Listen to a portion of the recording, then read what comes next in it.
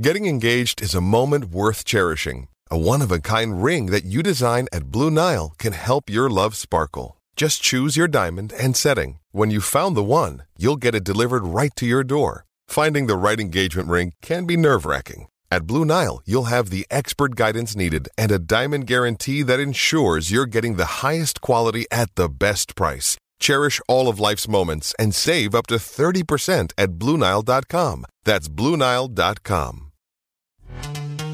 This episode is brought to you by Pepsi Wild Cherry. Pepsi Wild Cherry is bursting with delicious cherry flavor and a sweet, crisp taste that gives you more to go wild for. Getting wild may look different these days, but whether it's opting for a solo Friday binge watch or a big night out, everyone can indulge in their wild side with Pepsi Wild Cherry. Also available in Zero Sugar.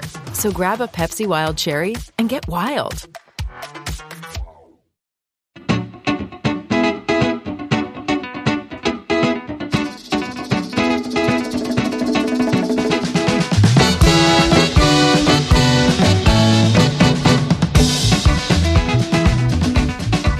It's another edition of the Terry's Talking podcast with David Campbell, your host, and Terry Pluto, award-winning columnist from Cleveland.com and The Plain Dealer. Terry, how you doing this week? I am doing well. Good. I wanted to hit you with the big story. We're going to start this segment. We're going to call it the big story of the week. And this week, the big story of the week is that the Oxford University Press, which publishes the Oxford English Dictionary, has named the 2022 Word of the Year. It's a lot of awards being given out this time of year. And here, the Word of the Year this year is goblin mode. Have you heard of goblin mode, Terry? I have not. It's a slang term. Yeah, go ahead. Go ahead. I was just going to say it's a slang term. It refers to a type of behavior which is unapologetically self-indulgent, lazy, slovenly, or greedy, typically in a way that rejects social norms, traits that may have become familiar to many during the COVID lockdown. What do you think of goblin mode? Well, I'm going to give it to people. The next person I hear, I want this person to be the best version of himself. I am so sick of that phrase, the best version. That is lazy, slovenly, whatever. Because I'm not sure what the best version of myself is supposed to even be, especially since sometimes we do indulge in goblin mode. That's right. Well, goblin mode, maybe the best version of yourself could be the phrase of the year for 2023. We're going to get out of goblin mode and we're going to become the best version of ourselves. And they could be two phrases we could both live without. That's right. All right, Terry, speaking of guys who are trying to be the best version of themselves, why don't we start with the Browns, who went down to Houston on Sunday and got a win, moved to 5-7 now in Deshaun Watson's first game. He went 12 of 22 passing for 131 yards, 6.0 yards per attempt, the one interception in the end zone, a 53.4 passer rating. You wrote about this after the game, but given a few days now, we're taping this on Tuesday afternoon. Where are you at with Deshaun Watson? Probably even a little more discouraged than when I wrote the column, because I went back and looked at some of that, David, and he's such a weird quarterback. And stay with me on this, because even when he's good, he's throwing off balance, off the wrong foot. The left shoulder's going one way, the ball's going the other way. So it's hard to judge. So when you're looking at him throwing so poorly, you think this guy's fundamentals are just really bad. And that's what I thought watching that. And so, does that straighten out soon? I hope so. But it was discouraging. And yes, it was his first game back, and I'm sure there was some nerves in it. But I also thought he would kind of get better as he went along. And that didn't happen either. And keep in mind, he's playing against a very poor defense in a dome. The atmosphere there was not bad at all. I bet it's going to be worse than him in Cincinnati. It was half empty on Sunday from what I saw. And there was a lot of Browns fans. And there weren't a lot of signs or anything. The whole setting in Houston reminded me of 1-31 with the Browns. Remember how that was there? Kind of the hardcore were there, but the whole thing is about trying to get a quarterback, trying to get a high pick. It seemed like it was set up for him really to play fairly well, because keep in mind he didn't have the weather too, thrown in a dome, and that surface is easy for him to, do his cuts and get away from things. And so we're going to find out a lot more the next couple of weeks. But I wish I could come back and say I was more encouraged looking at it, but I was discouraged. It looked worse. I mean, some of those throws are so far off, and the ones. And David, I often do yield to you some on football, and I'm going to on this case. But why do you think so many of those throws were so short? I have a theory, but I want to hear what you think. That's interesting, Terry. So, I mean, he spent a lot of time working with Quincy Avery, his quarterback's coach, and Mm-hmm. working on footwork. So it was a little surprising that it kind of seemed like it fell apart a little bit. But it's one thing to do footwork in a field with dummies Yeah, and your quarterback coach, and then when you have guys trying to get to you and knock you down and tackle you and sack you, it's a different world and a different speed. But I thought his arm strength on the throws that he made downfield looked fine, but I think he might have been bailing out a little bit early. I want mm-hmm. to go back and look at it. What did you see? Exactly. The old skittish in the pocket, looked like to me. And I just think it's like when a basketball player is falling away and he doesn't really have his balance. Sometimes guys can shoot fall away shots. They have their balance, but they have it in their mind. They're going to shoot a fall away jumper. Uh, but in this case, when he shoot it off balance, or in this throw off balance, it kind of jerks things short. And that's what it just reminded me of. Again, my basketball background came out a little stronger there, but I'm going, man, oh man, you're throwing at a guy's ankles or it's bouncing 4 feet in front of him. Just throw it. Set yourself and throw it. So that bothered me quite a bit. So we'll see what goes on from there. The other thing that happens, even when they do this in practice, it doesn't quite come out that way.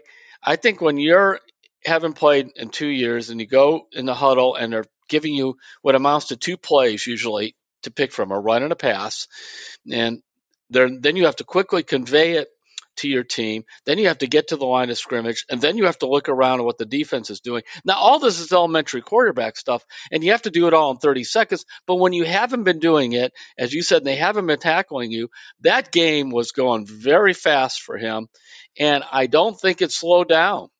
In fact, I think they only threw 8 passes in the second half, which was a good move. And finally, David, on that, I did look at this a couple times. The interception in the end zone, and I did ask Stefanski about it too. Basically, he never saw the safety, and that wasn't that hard to pick up. Yeah, and I think the safety came off of his assignment too. The other thing I was thinking about, Terry, is you're coming back from your first game. You're playing a bad Mm, team. You're playing for Kevin Stefanski, who is just so interception averse. yeah, All right, I'm going into this game. I don't want to lose it for us. My first time yeah. out. If I'm going to miss, I'm going to miss low. Well, he So, did. and he did. And if you look, the Yeah. one that the interception was a rope of a throw that he put into the end Oh, zone. yeah. And you could see the arm strength there, and you can see how that's going to help him down the road. But part of me was wondering, like, all right, I don't want to miss high. I don't want to miss high. I don't want to miss high. Could That was be. probably going through his head. I don't know. We're kind of speculating there, but I think just a lot of things were going through his head. He just looked like somebody that the speed of the game overwhelmed him. That doesn't mean that'll be continuing to be a problem the rest of the year, but I expected more. And remember, I kept writing too. Be patient. This stuff. In fact, a couple of people were angry, so patience is in order with him. And why are you saying that he's supposed to? They gave up all this stuff for him. He should be good right away. Well, that's not practical. well, it hasn't been a normal season. I mean, it hasn't been a normal training camp. Hasn't been a Nothing. normal first half of the season. It's all just been. Yeah, and if it goes poorly the rest of this year, the Browns bought into this. This was their decision. Yep. All right, so Terry, we probably should talk about the defense and the special teams. Yes. After Sunday, because Absolutely. we've been talking on this podcast, and you've been writing about how you thought Joe Woods might not be around after this season. Also, Mike Prefer's special teams just have been very ordinary, probably less than ordinary in a lot of ways. They're bottom three in a lot of the ratings going into that game Sunday. And then Sunday, a lot of turnovers that the defense forced. The punt return by Donovan Peoples-Jones. The defense and the special teams really won that game Sunday. And I just wanted to spend a couple minutes here talking about your impressions of what you saw and whether that changed anything for either of those coaches in terms of how you're feeling. Long term, no, but I was just glad to see them step up and do that. I thought it was important for Cade York to hit the 2 field goals in I think it was 42 and 43 yards. Those are your money field goals. Phil Dawson always tell me that the ones that really you have to make to be a good long-term NFL kicker. Those between 40 and 49 yards. Above 50, those are the elite kickers, but you have to be really good in that area because you get a lot of them there. Now, it helped him also being in the dome because the footing is not something to worry about. There's no wind. Surface, when they catch the ball, put it right down. It's really good. I thought Bajorquez really punted well, and He's been that's a great this positive. year. He really Yeah, has. I like him. And I thought this was odd all of a sudden, this stuff about, well, he has some trouble holding in Green Bay and here. And I don't know. I mean, I'm not going to start blaming holders. So, I wanted to talk about that because it was a little kind of narrative on social media last week that Bajorquez's holding was a problem. If you look at other guys he's held for, their numbers went down. But I thought it was interesting. Jay Feely, who's done color commentary on a lot of the Browns games, pointed out last week. He says, I've been looking at all of Cade York's kicks, and Cade York's plant foot was not pointed straight in the right direction when he was going to make some of the kicks he's missed. And Jay Feely was very strong on it's not Bajorquez, it's this plant foot. And if he fixes that, and so I was really watching that on Sunday to see how that plant foot was going down. And sure enough, he was going right down the middle with that plant foot on those kicks, and he nailed them. So maybe he's got it fixed. Maybe he's got it fixed. I just think he's going to be good. You have to be patient with him. That's all. Yep, rookie. But I don't want to hear holders. And I also thought it was odd that Prefert said that those blocks were primarily on Cade York, because maybe they are, but you don't want to put so much stuff in this kid's head right now. I mean, the better thing to say, look, we got to block it up better, that kind of stuff, because it isn't like he's kicking the ball into the butt of the center, for heaven's sake, when it's getting blocked. I mean, it's up out there. Could it be 3 inches higher? Obviously, you'd want him to be, or wouldn't be getting blocked. But I just thought that was strange. So, but they overall, DPJ runs one back. They found a guy in terms of that they could rely on catching the ball as a punt return. Remember, they tried Demetri Felton as a road. It's kind of like with him, every punt was like trying to track down a butterfly in a hurricane. He just seemed to be staggering around. Where DPJ catches passes, he's had only one drop all year, and he catches punts. And Stefanski said they would keep stressing him run downhill or run in a straight line, and you can get 8 or 10 quick yards doing that. So that they might have fixed the punt returns. Now, Jerome Ford, what was going on with him? If you watch, they were kicking the ball to the sidelines when he was doing the kickoffs, and instead of sometimes just taking what's in front of him, he was sort of double back and run around the field. And he was getting tackled around midfield at the 18-yard line. I think he didn't even realize how fast those guys get down there when they're doing that. So either he's got to let those balls go into the end zone, take them in the 25, or run them straight up. Now, I think Ford's got a real future as a special teams player, and maybe more. But that struck me looking at that. That was very obvious, the mistakes he was making. And he did it a couple of times. I'm surprised he just didn't tell him that. All right, Terry. So the Browns have a big divisional game. They're still in the playoff discussion. And Cincinnati, 1 o'clock kickoff on Sunday down in Cincinnati. Will this be a better performance by Deshaun Watson? And if so, how much of a better performance? What are you expecting to see? Well, let's start with I'm going to switch up a little bit because we didn't do the defense. So we'll do the defense with the Bengals. They've owned Cincinnati the last couple of times they played Burrow. Not his rookie year. They would beat Cincinnati, but those scores were in the 30s. But this year and last year, when they played Burrow, they played well. And Joe Woods seems to have been able to scheme them up. I'm curious to see if the Bengals will run the ball more, because Zach Taylor likes to throw it. And the Browns have always been vulnerable to the run. Even there was a little period there in that Houston game in the first quarter where they were averaging 6 yards a carry. This is typical NFL coaching. Houston drives all the way down to the 3-yard line of the Browns. First down and 3 on the 3. Pass, just what were they doing? That's why they have 1 win. Yeah. And they want to keep it at 1 win with play calling like that by Pep Hamilton. But it's not just him. You see that a lot with these coaches. So I think Watson will be better because I have it hard to believe that he's going to be that bad. That there's nothing in his. And this is the guy that had the highest completion percentage of any quarterback who'd thrown 1,500 or more passes in NFL history. It was nearly 70%. And we saw that. So I don't think he forgot how to throw entirely. So let's see what happens. But what would a good game look like? Like, what does that look like on Sunday, numbers wise, or Kind of like how Jacoby was playing when he was playing well. That's where I think where you're not giving the ball to the other team, you're putting up 20 some points. Remember they're 10th. They were 10th in scoring with Jacoby. I'm not trying to put them in the Hall of Fame or whatever, but they were 10th in scoring in the NFL. Teams are not scoring these huge numbers like they used to. So nobody's averaging 30 points in the NFL this season. So you're averaging 23, 25, 26. You're going to win some games. And that's what I'm looking at. Will they do that? And to do that, you have to avoid mistakes. And also, I think Kevin's going to readjust his play calling as he did in the second half and see if they could really put that pressure on the Bengals with not only running it, but throwing some short passes to Kareem. I thought Kareem Hunt ran very well in that game. I was really impressed with Hunt against Houston. So let's get him back among the land of the living, carrying the ball a little more too. Yeah, and just for Browns fans, we have a 3-reporter team covering the Bengals now, and they've been podcasting and writing about how this is a different Bengals team than the Browns saw on Halloween. Samaje Perine has emerged. Some people are saying that he should be the number 1 running back over Joe Mixon, who's been out the last couple of weeks, and Jamar Chase will be back for this one. It's going to be a different Bengals team, and I think they're really ready to go for this one. It's going to be a fascinating game. I like it because it's a big game, even if I don't know what the Browns' odds of making the playoffs 5 or 8%, but go down to Cincinnati. You got a chance to break their hearts.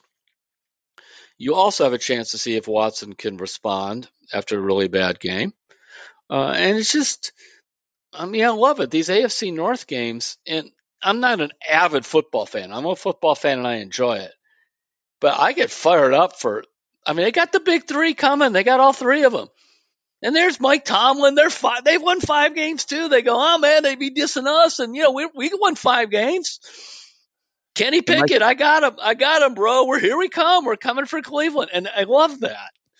That's the thing. Yeah. The Pittsburgh Steelers, Cleveland fans hate to hear it. They're relentless.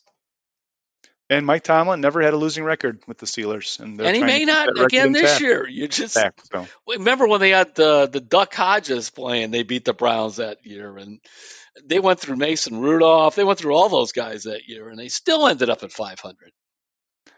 Some good AFC games coming up. All right, Terry, before we take a break here, I think we need to spend a couple minutes talking about Baker Mayfield. And he was released by the Carolina Panthers on Monday.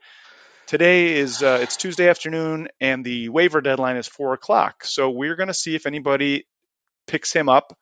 I believe that, yes, I got it right here. So to pick him up, you would need to pay $1.349 million of his salary since there's 5 games left. And a lot of people are connecting him to the 49ers.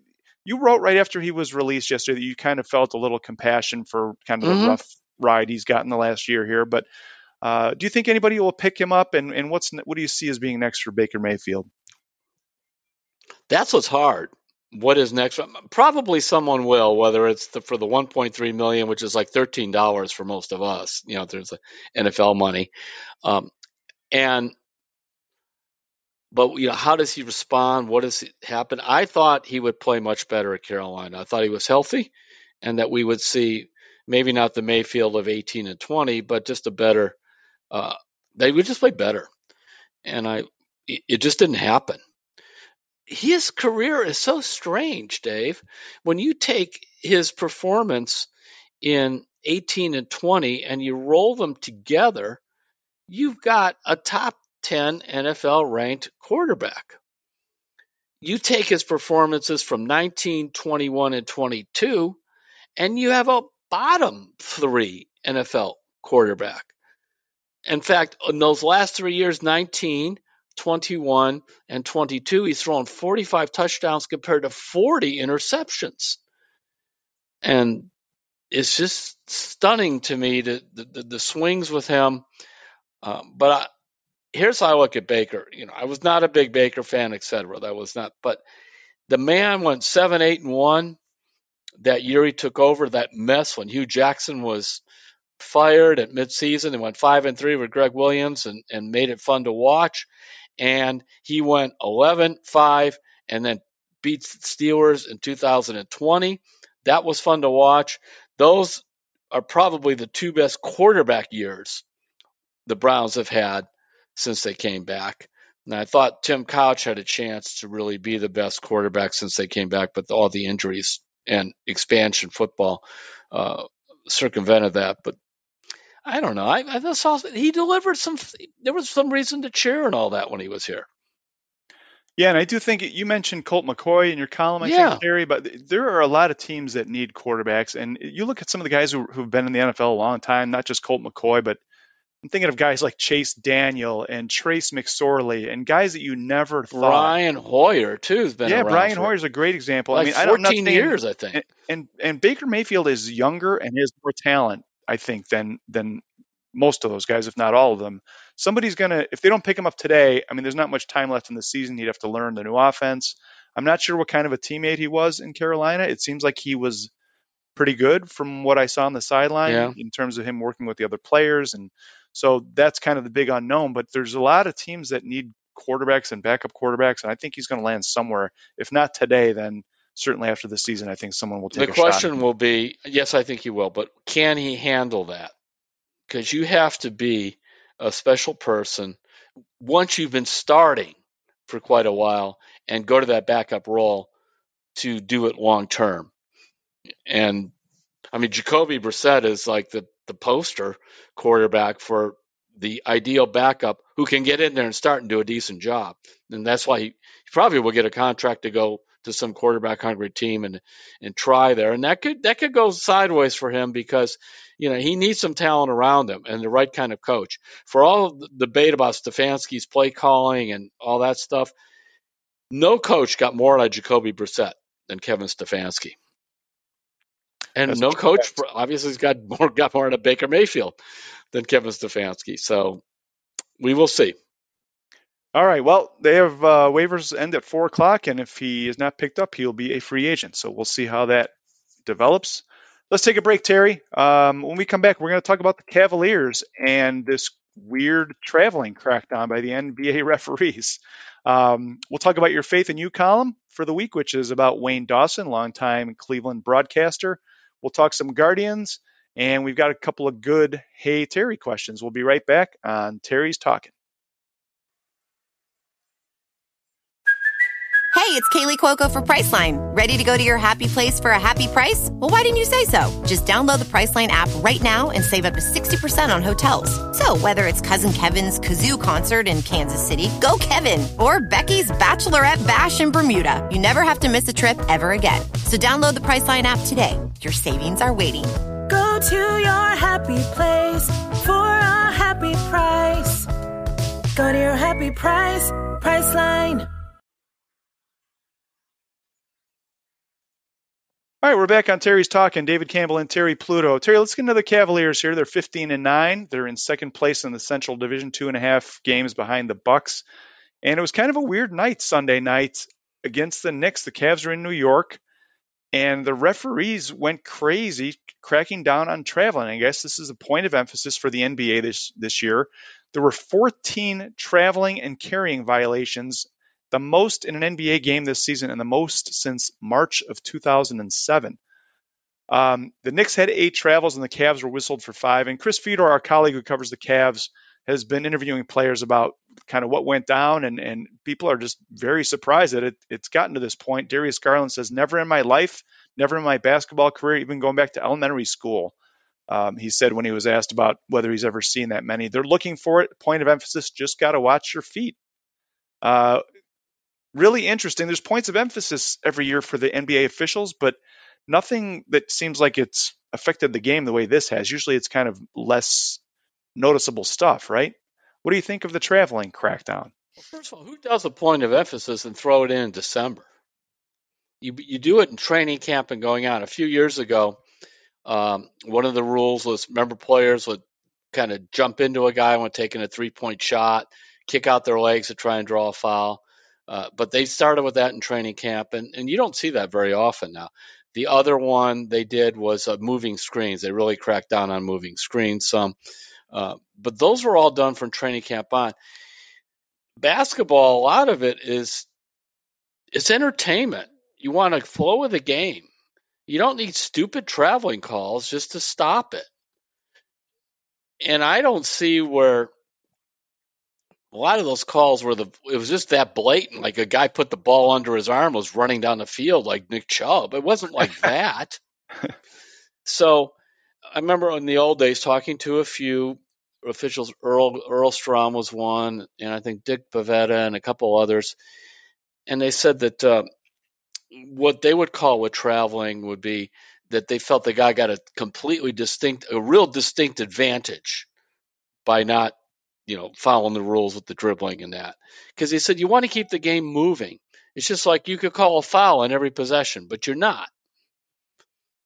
Because you want to, does it really impact where the action is flowing in that? So I hope they set down those officials. I think Monty McCutcheon's running the show. If I were the commissioner, I really would have had him in the office on Monday say, what are we doing?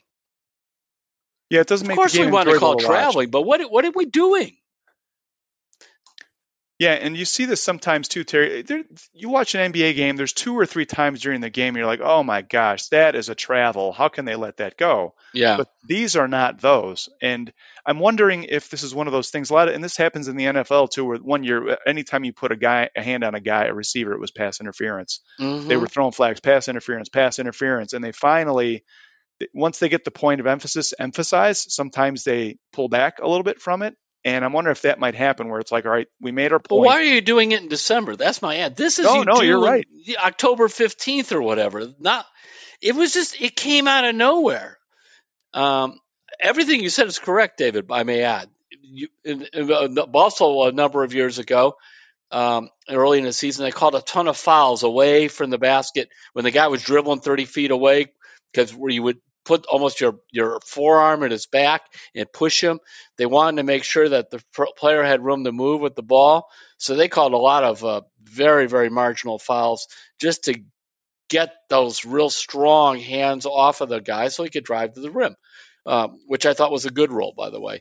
So, but all those things were in the beginning of the year. And see, it also was impeding the game. When you are literally have your hand on the guy's hip and kind of slightly moving him off his direction when he's dribbling the ball, that impedes the action.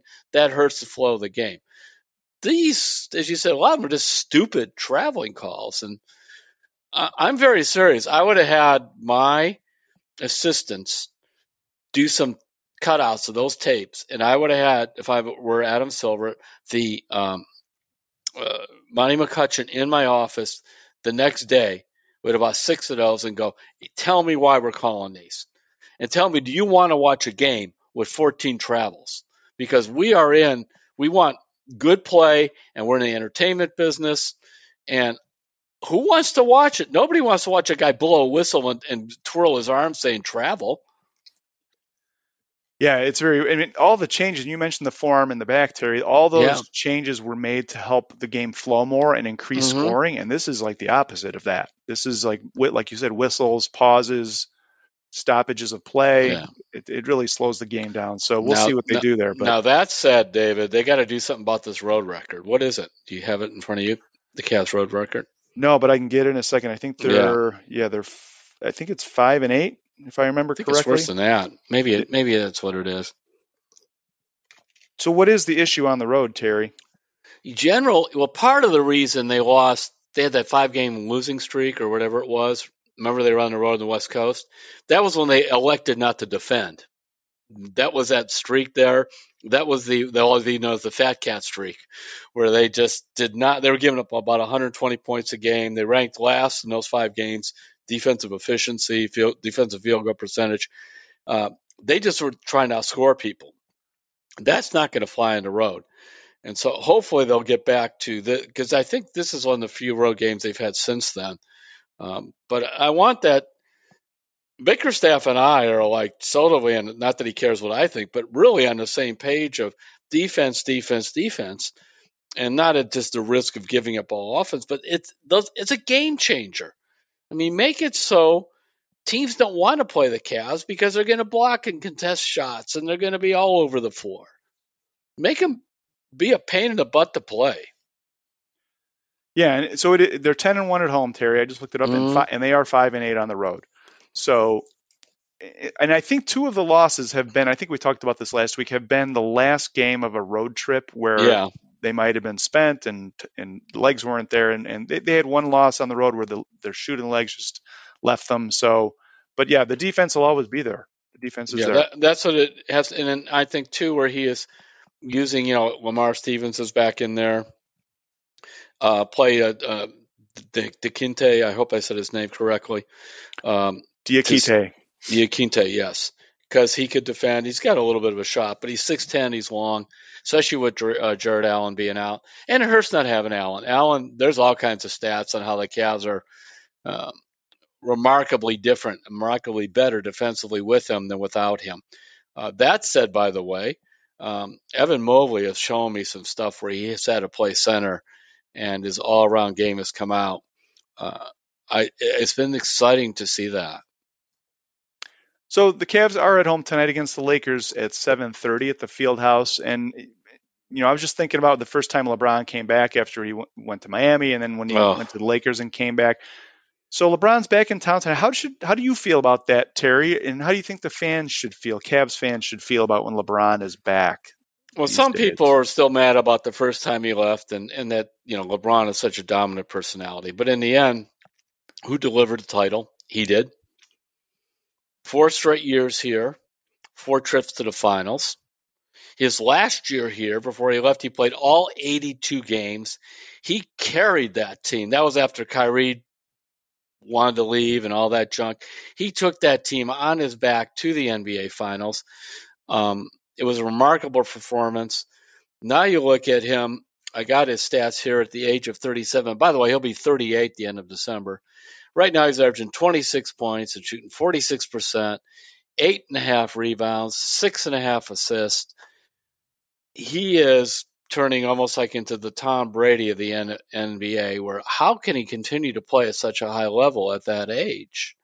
But he is missing, by the way, more games. He's getting hurt now. That's what happened after that last year in Cleveland. The injuries finally caught him, and I think he's learned to take more days off. But the career is remarkable. He's likely to, within a couple months, pass Kareem Abdul-Jabbar as the NBA's all-time winning scorer.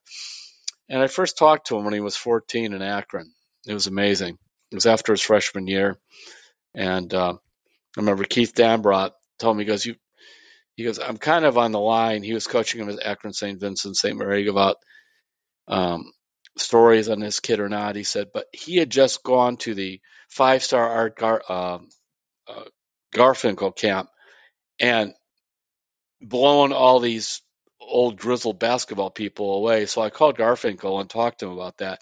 And he said, this is the closest thing I've seen at my camp since Kobe Bryant. And he said, and he went through some other guys and how they, blossom later on. He said, but you just don't see like that. So I remember talking to LeBron, and he was just a kid. I mean, he just sort of scatterbrained, He was only 14. We're sitting in the gym. He just got done playing a pickup game. He was eating Skittles. And you look at him now and saw how polished he is. And like a lot of athletes, they think their opinion on every single world event matters. And you could take or leave that however you feel about it. But overall, the way he's conducted himself and been in the public eye since he was 14 and no huge scandals, none of that, is really admirable. So he delivered a title. They won big here with him. Like when he left the second time to go to LA, I wished him the best, and I still do. I don't want him particularly to beat the Cavs, but I'd like to see him pass Kareem's record. Yeah, that would be something. I know that's something that he really wants too. And, it's funny. You mentioned Terry when he was at St. V, and there was all the drama that happened his senior year where they were traveling all over the country, and he got suspended by the OHSAA for getting a free jersey. And there were so many people back then, I remember, who were like, he's going to fail. He's surrounded by people who don't know what they're doing. And he had that no new friends thing where he wanted to keep the same group of friends and have them be his business associates and run things for him. And he's done that. I mean, everything that he set out to do, he's done. I mean, the I Promise school down in Akron. Yeah. I mean, it's been remarkable. I'd be hard pressed to find an athlete who has done more on and off the court. The big picture on LeBron is terrific. You could always, look around the edges and say, I don't like how this looks or that look, but the big picture is amazing. And a lot of guys, this was a fear too when he started to get a lot of ads and that, and he made a movie or two, that they forget the main thing that got them there. They get so caught up on the off the court stuff that they don't keep their game in shape. That was never the case with LeBron. In fact, as he got older, he got more serious about what it takes to be in NBA shape. I mean, he won a title, won two in Miami, didn't they? Yep. 2 in Miami, 1 in Cleveland, 1 in LA. That is pretty impressive.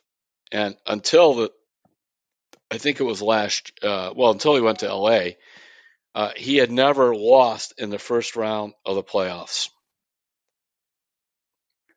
Some record. So, all right. Well, that's tonight at the Fieldhouse, 7:30. And then the Cavs have 2 more home games coming up, Terry. On Friday, they are playing the resurgent Sacramento Kings, who I believe are 13-9. Have you seen Mike Brown? Good for him. Yeah. Have you seen One of the nicest men in the NBA. He is. And I will say this about Mike Brown. He is a defensive-minded coach. That has always been his calling card. And who else? Oh, I was going to mention about Sacramento. Have you seen this thing they're doing after they win? Their owner has set up 4 purple lasers that they shoot straight up into the sky on nights they win. And like lighting the beam is like their new mantra. Okay. And the owner says, "I love it. I want aliens to see it."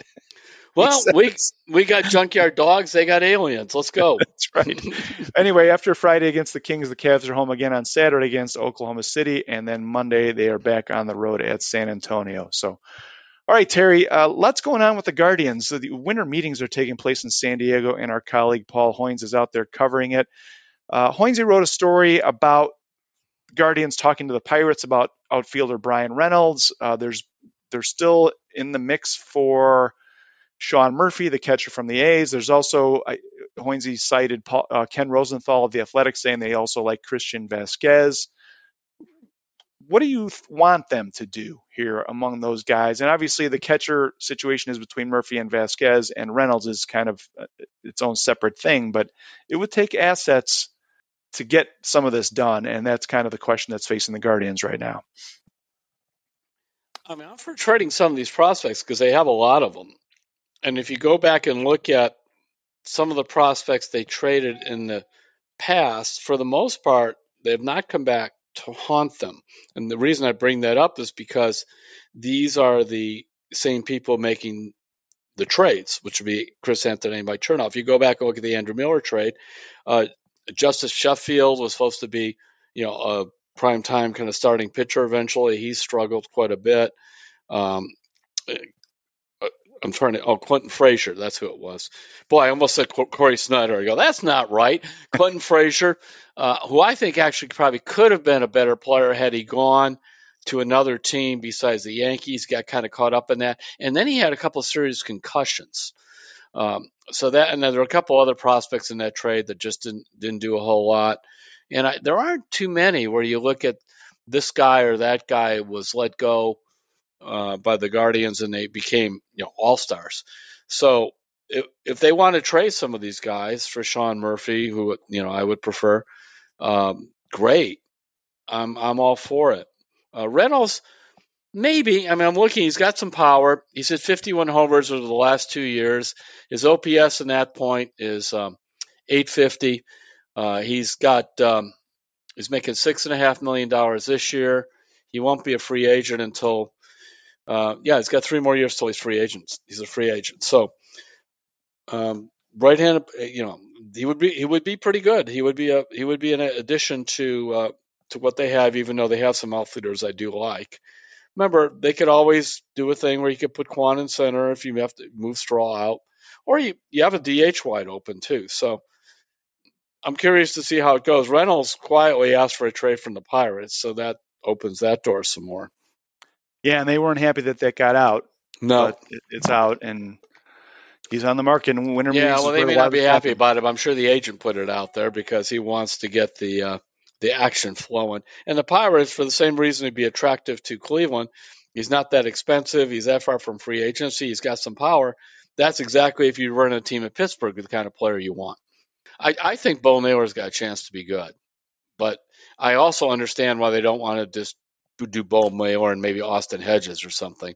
They'd like to, they had a taste of winning 90 games with this group, and they also know, even Terry Francona said, David, that he couldn't remember how many come from behind wins it was, or ninth inning wins. It was like 18 or some staggering number.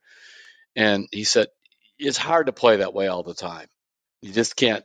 It's kind of like when you win all these dramatic games at the end, it get flip on you. So now, one reason I think they'll have a good advantage is that, and I think you were going to mention, Emmanuel Clase won the Mariano Rivera Award as a closer. Assuming Clase continues to pitch as he has, not just this past year, but the year before, that helps you in those close late inning games because you got that guy coming in. Nobody wants to see him unless you're in a Cleveland uniform or you like the Guardians.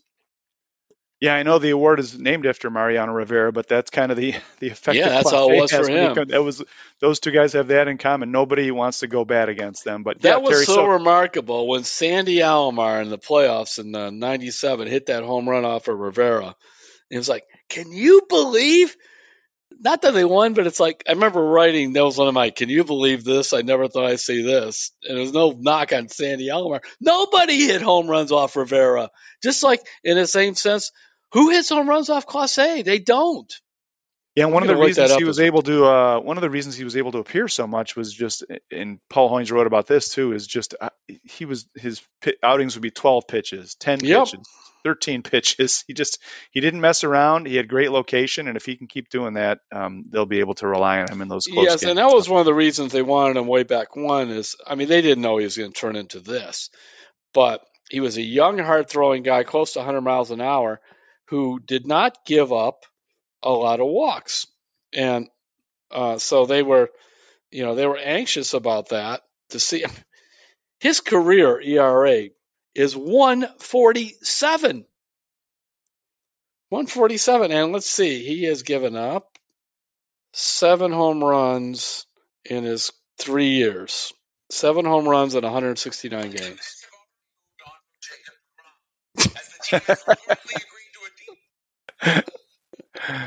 Oh, well, there it is. Somebody wanted that was going to be a bulletin. Jacob deGrom really didn't sign with the he came to Cleveland. All right, Terry, you mentioned, I don't know about you. The older I get, either the dumber I become or the smarter my phone is, because it keeps trying to tell me things that I don't want to hear. All right, so you mentioned Clase winning the Mariano Rivera Reliever of the Year award in the American League. He also was named first team All MLB on Monday night, and Andres Jimenez was named second team All MLB, which is a great honor for him in his kind of breakout season. I wanted to ask you, Terry, so the All MLB team is kind of the baseball equivalent of the All Pro team in football, and if we take Clase and Jimenez out of the equation, who's a player you think could be in the running for first or second team next year for the Guardians that maybe, didn't make it this year, or maybe is going to have a breakout season next year? It may sound like a sort of a no-brainer because he won a Cy Young Award before, but I think people are now underestimating Shane Bieber. And I really believe that he's going to come back with a even better season than his past year, because in 2021 he missed over 3 months with that sore shoulder, and he was concerned about that for good reason. He came back in 2022, this past season. Remember, early in the year, he was barely throwing 89, 90, 91. But I believe he was also trying to strengthen his arm and see how it goes. And then he learned how to pitch throwing in the low 90s with the different breaking balls and control. I just see this guy next year breaking out and having even a better season, an all-star season, and that would be my candidate. And I heard yours was Owen Miller. No, it was not. That's a good one, though. Terry Bieber's a good one. I'm going to go with Tristan McKenzie. Okay. And the reason I think that he's got a very, and they call him Dr. Sticks, but I think the way he's built and his smooth delivery, I think he's built for a lot of innings. And I think as he learns to pitch, I could see him grab, they named 5 starting pitchers. I could see him grabbing one of those spots next year, maybe. You never know. But he's got to do it and he's got to stay healthy. But he's kind of someone I think could make that leap next year. Yeah, especially if he continues to stay away from those big pitch games. Remember, he used to have those innings where he'd throw 28 to 35 pitches and then you're just kind of shot the rest of the game. He got away from that last year. That's a good one, too. I thought about him, but he might be a year or so still away from that. I just think Bieber's at the right point in his career, late 20s, with a lot behind him in terms of experience. The Guardians, they come out of that pitching factory. I know they'd like to add some more starting pitching, but I just don't. That's the most expensive quantity to add. And so if you're going to do that, probably they should try to maybe fix Plesac, or I am concerned about Savali because he was on disabled list 3 different times with 3 different type of arm injuries and wrist and that. Although Plesac really, David, he might be better in the bullpen. He's really only got 2 pitches. He does have pretty good control. Emotionally, he punches the dirt and punches chairs and things like that. But I do think guys grow out of that stuff somewhat. Or channel it into one big inning. So interesting idea there. All right, Terry, your Faith in You column this week. You're writing about Wayne Dawson, longtime Cleveland broadcaster, and kind of telling his story. Why don't you talk about that for a minute? Yeah, Wayne is in his 40th year doing the morning show on TV8, and the column will be. He also published his memoir called The Greatness Within You. Wayne is a fascinating guy. I've known him for a long time. Went to Shaw High, grew up in the East Cleveland, Glenville neighborhood. When he was in high school, he will tell you that he was kind of running the streets. He sold a little marijuana, drank a little wine, Boone's Farm wine. He went from being like a straight A student in grade school. His parents broke up. He kind of fell off the ledge there and really barely graduated from high school, then worked washing dishes for a while. And he had a friend named Cortez Brown, and old Cleveland high school fans would know he was a star basketball player at Shaw. And Cortez, he would hang out with him. Cortez says, "Man, I'm going to go to Tri-C and play ball. Why don't you come to Tri-C?" So they both went to Metro. All of a sudden, like,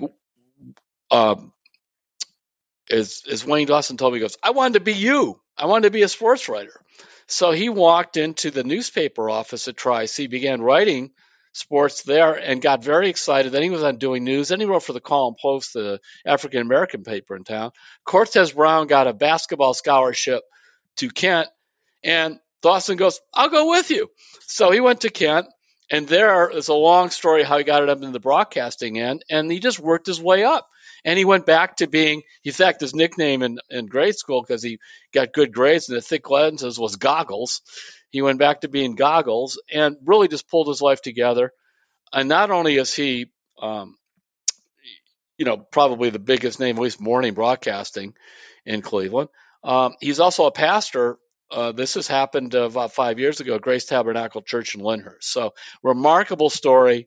And I just think it's worthy of a column, and it's worthy also of people to pick up his book. Cool. Yeah, you can catch that column on cleveland.com on Saturday morning, as usual, and it'll be in Sunday's Plain Dealer. So really good inside story. You see people on TV a lot, Terry, and you don't kind of know what they did to get there. or you see people who are writers or whatever, and it's always interesting to hear the adversity that they've overcome and things they've had to deal with. Major dues paying there. It was 10 years before he anchored anything. And by the way, his whole career, TV8 in Cleveland. Turned jobs to go elsewhere.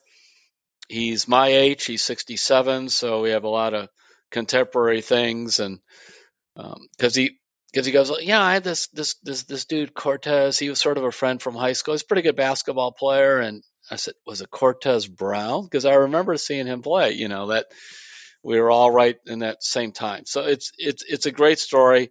And I do think after you read my column, and then if you follow up with the book, you will look at Wayne Dawson, even in, I think most people do admire him as it is, but I think it'll even enhance that. All right. Thanks for that, Terry. Thanks for sharing that. All right. We got a couple of Hey Terry questions. And so I don't forget, if you want to send in a question, hit us at sports@cleveland.com and just put Hey Terry in the subject line. We'll try and get it on the podcast next week. Terry, we have our second email in 2 weeks from Africa, a listener there. This one is from Kenny Kutzel. I hope I said your last name right, Kenny. He's a former Ohio resident. He says he used to live in Strongsville, Medina, and Cleveland Heights, and he is now living in Dakar, Senegal. He's been living in Africa for 5 years, and he says this is an aside that basketball is really making inroads in Senegal. So something to keep an eye on. Yeah, basketball in Africa, a lot of places is because we've seen some people come to the NBA, but it's remarkable. All right, and he says, hey, Terry, my friends and I watching the Cavs are impressed about how much they are getting out of undrafted players, Stevens, Wade, Diakite. Do you think that all three of those players are outplaying Okoro, or is Okoro meriting the minutes based on play and not draft status? Thanks for the podcast. It's great to have a consistent Cleveland podcast that covers all three teams. What do you think? Okay. They're all playing for the same reason Okoro plays. They defend. They're with the right team and the right coach. They don't need anybody scoring on this team when you have Mitchell and you have Garland and you have Mobley, and you must throw the ball to Jared Allen because he rarely misses. So you're filling in that other spot.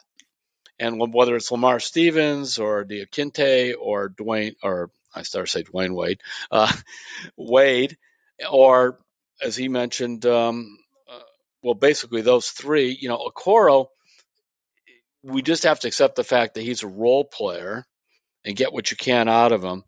And, Wade is battling some knee problems.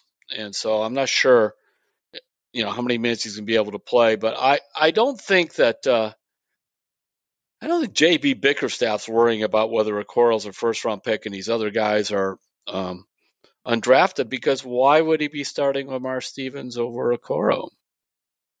He's just looking at who fits. They're playing to win over there. There's not a lot of – sometimes I say with some teams, behind the curtain, you find another curtain.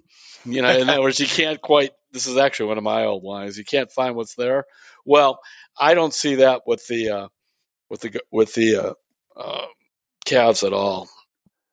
All right. Well, thanks for that question. But remember this. This is the thing about undrafted free agents. I remember Harry Weltman, old Cavs GM, told me this. I was talking about Gerald Henderson, who was a really good bench player, small guard coming off for the Celtics, playing well. Long career.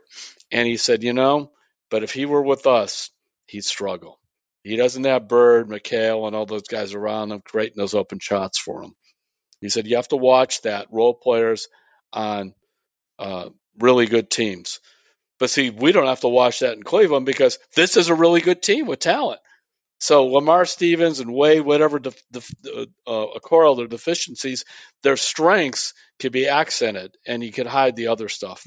But we're not going to say that they could become the best version of themselves, because that's what is it? A goblin? What? We're in. You're really pushing that for word of the year. Goblin mode, Terry. We're not in goblin mode. No, we're not in goblin mode.